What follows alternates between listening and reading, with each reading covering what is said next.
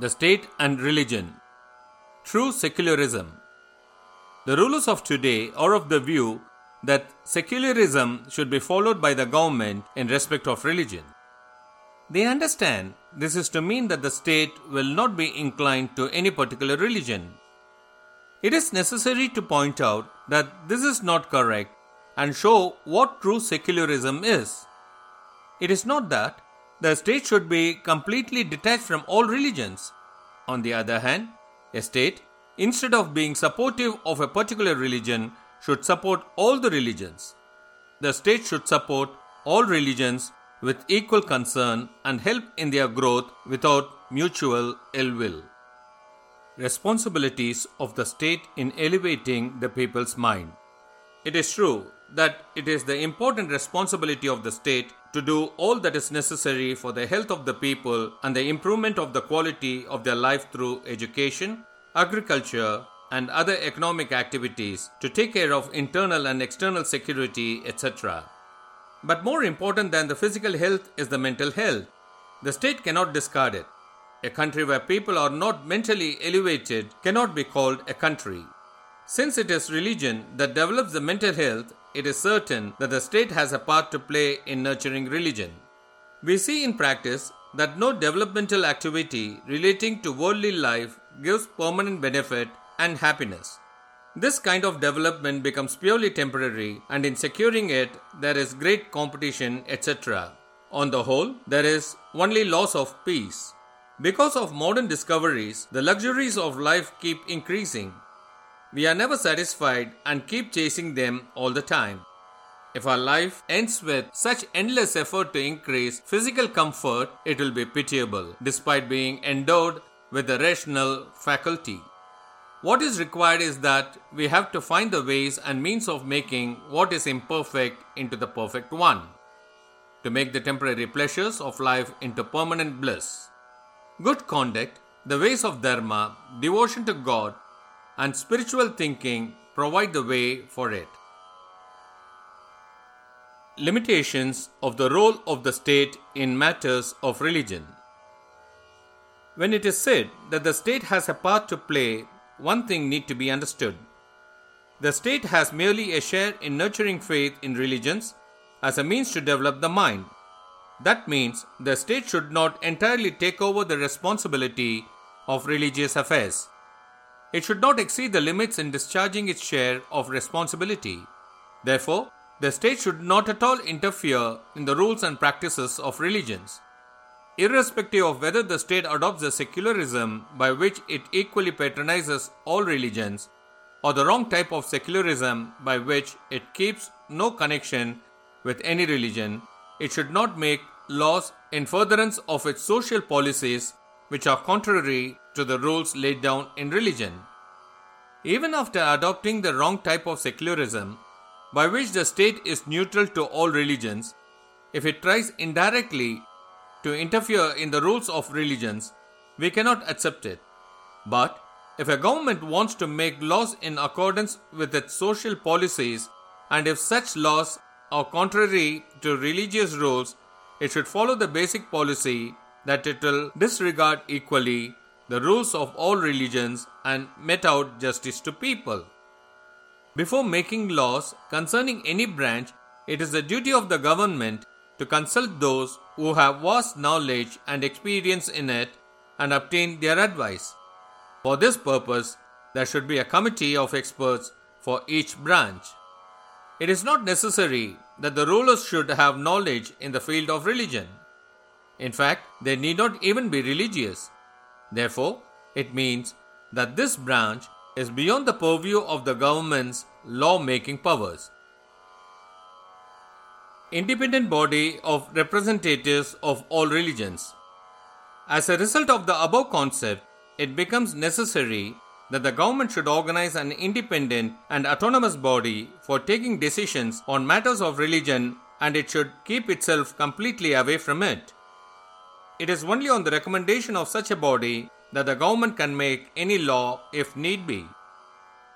The objective of this independent body is to draw plans and implement them to nurture devotion to God, thinking of the soul, love, truth, straightforwardness, service, humility, etc., which are common to all religions. Its chief function should be to instill these good qualities in the followers of all religions who have been indulging in mutual quarrel and between sections of the same religion. The government should provide financial assistance to these bodies, not only because the government has a role in elevating the minds of people, but also because all sections of people have to remain united for the government to function in an atmosphere of peace. Who are those who are fit to find a place in this body? They should be those great persons who have dedicated their life to the study of the scriptures of their religion and in following the anushtanas of their religion. In addition to such persons, those who have the qualifications and are also well versed in the conduct of worldly affairs and who have a close relationship with the people and know their minds and attitude should also be members. There should be no interference of the government in this field for making changes. Religious leaders should not involve themselves in politics. We wish to say the same thing about the role of religious leaders. That is, religious leaders should never interfere in matters of governance.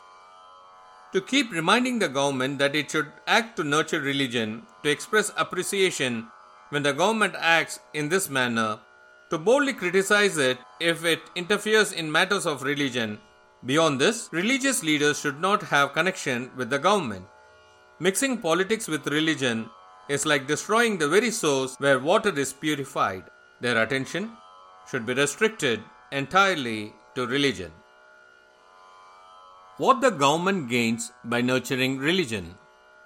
As an added reason for government extending support to all religions, we wish to show that apart from the government having its share in elevating the minds of people, the government itself benefits by such elevation. Presently, the government has to spend a lot over policing, courts, etc. because many offences are committed in violation of law and order. Apart from the expenditure, the very function of maintaining law and order is a heavy burden.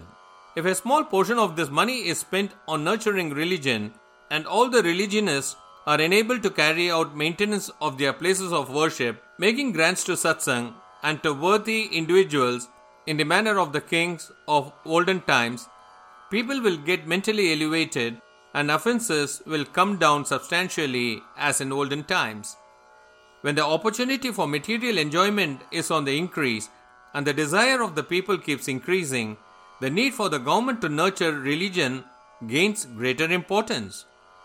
When, due to modern science and revolutionary ideas, there is a danger all over the world of spirituality being lost, and if human beings are not to become like animals, this kind of secularism has to be followed. Selected wisdom are highlights from the numerous lectures of His Holiness Sri Chandrasekharendra Saraswati Swamigal. Here I present the last chapter, Selected Wisdom. Foreign critics of our Vedic religion fling at us the cheap jibe, "What a host of gods and goddesses you worship." This charge of polytheism leveled against our religion is entirely wrong and is born out of ignorance of the fundamental teachings of the Vedas. The one God appears in the three forms of Brahma, Vishnu, and Shiva for a threefold purpose, namely creation, protection, and dissolution.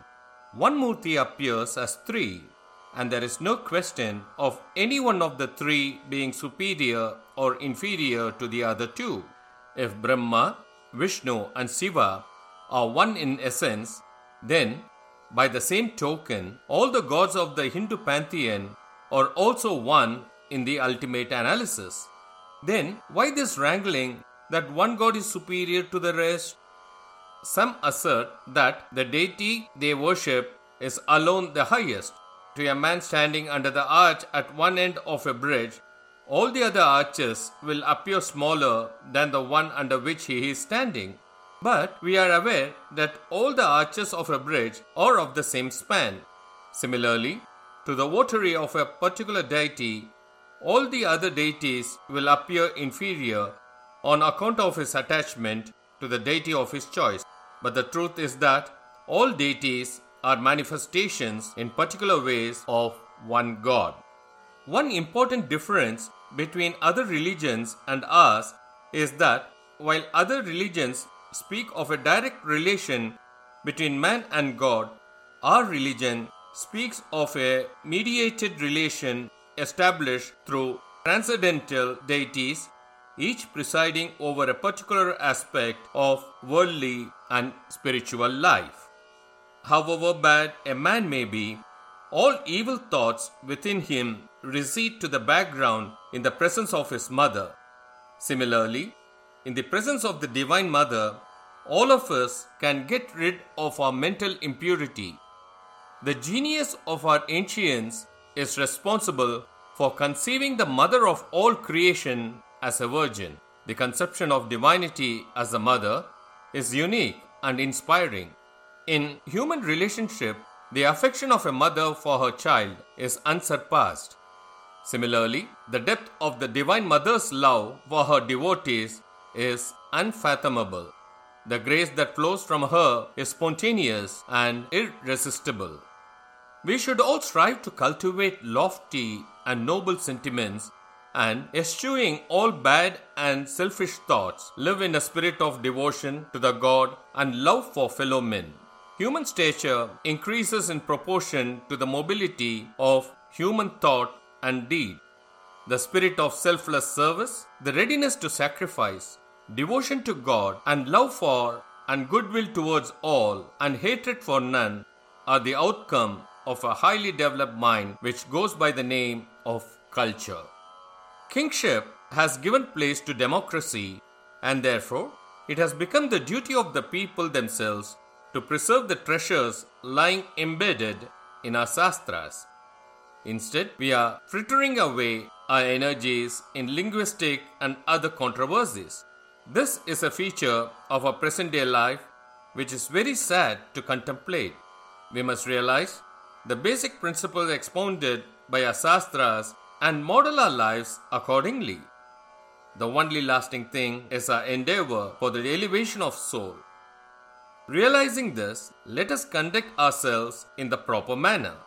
No doubt, it is to some extent desirable in this world for a man to earn a name and fame and also material wealth. All these things come to some people unasked. Others do not get them however much they may try. But these things do not attach themselves to us permanently. Either we leave them behind or they desert us in our own lifetime. Therefore, name, fame, and wealth are not objectives for which we should consciously strive with all our energy. What we should aspire and strive for is a life free from sin. There are two aspects to this freedom from sin. One is from absolution from sins already committed, and the other is non-commission of sins hereafter by purifying our mind and making it free from evil thoughts. The former can be achieved by absolutely surrendering oneself to God, realizing that He alone is our Savior, that nothing happens without His knowledge, and that whatever happens to us, good or bad, is by His will and only for our ultimate good. Resigning oneself to the dispensation of God is the essence of absolute surrender or Sharanagati. We will be free from evil thoughts hereafter only by bhakti or devotion, that is to say, by devoting every free moment of ours to His thoughts or repeating His names or listening to His glories. While Sharanagati helps us to write off past sins, bhakti alone will keep our minds away from sin. The heart has to be kept clean through bhakti so that the full effect of His presence there may be realized. In the ultimate analysis, surrender and devotion are the two facets of the same thing. In this life, all householders are engaged in various occupations necessary to maintain themselves. While so engaged, their minds will be concentrating on their work. but it is during their leisure that their minds are likely to go astray.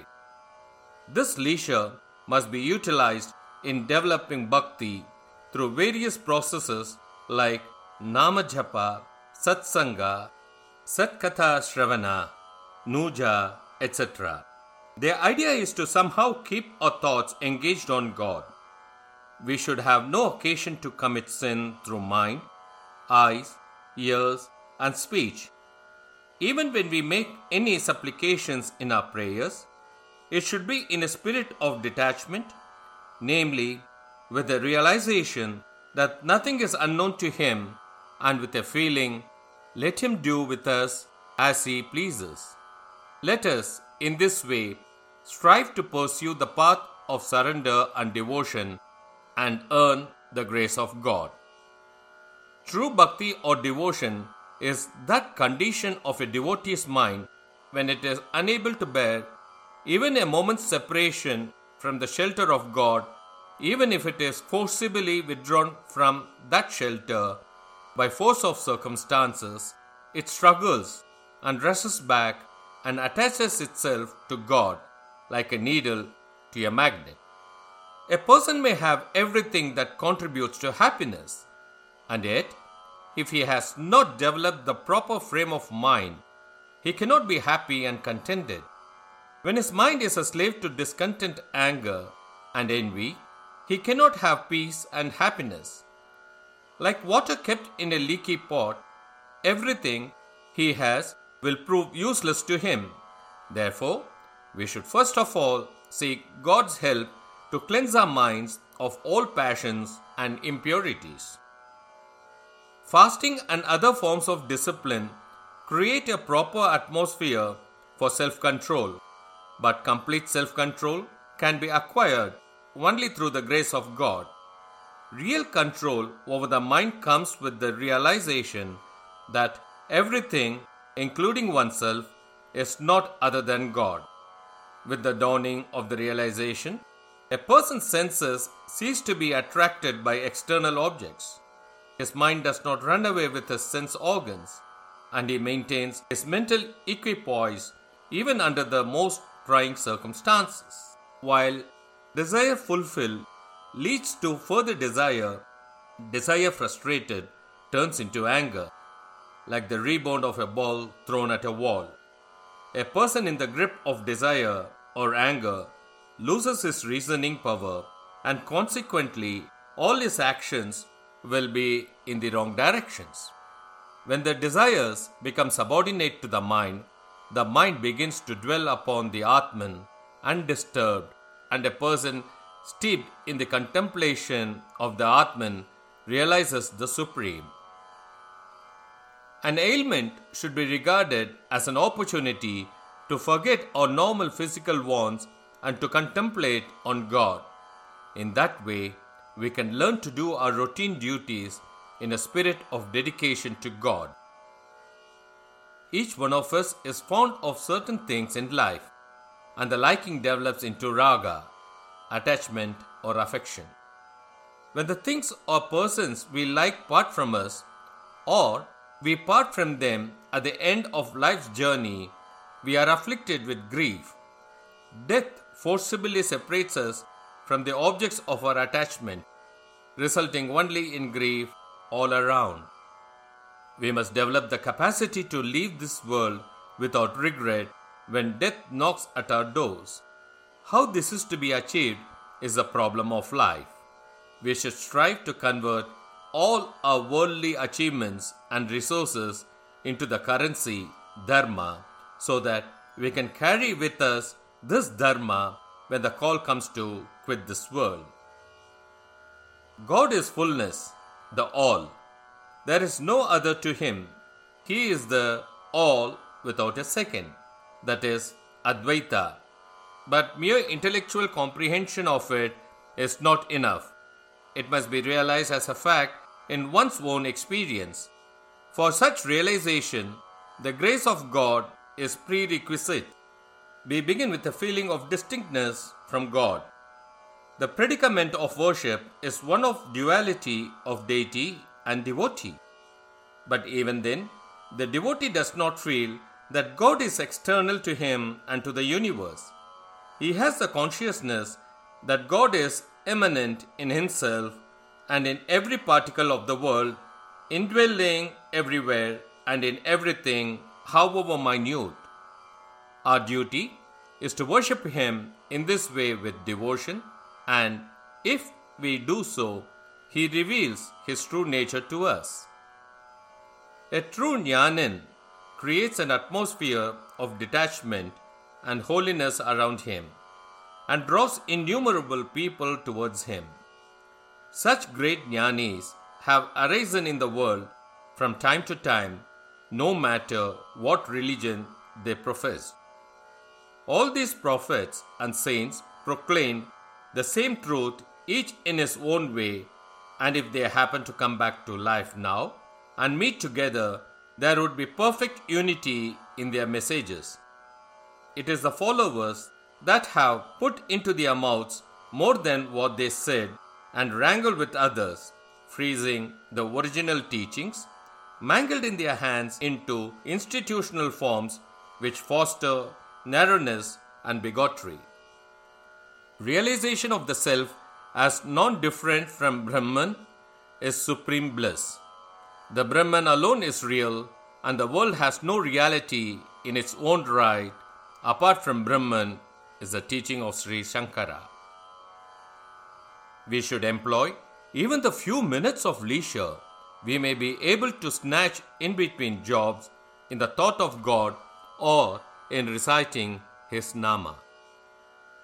Many God-saturated saints were not content by invoking God by one name only. They speak of him having 1,000 names, 1,000 signifying innumerable. The lesson to be drawn from the foregoing is that the same Supreme Being appears in diverse forms as we conceive him to shower his grace in the manner we invoke it. We do it by mantra and japa, which are sound waves having the power to transform the selves into the form of the murtis whose mantras they are. If we continuously chant the mantra into which we are initiated, the Supreme Parasakti will shower her grace on us. Sri Gurubhyo Namaha.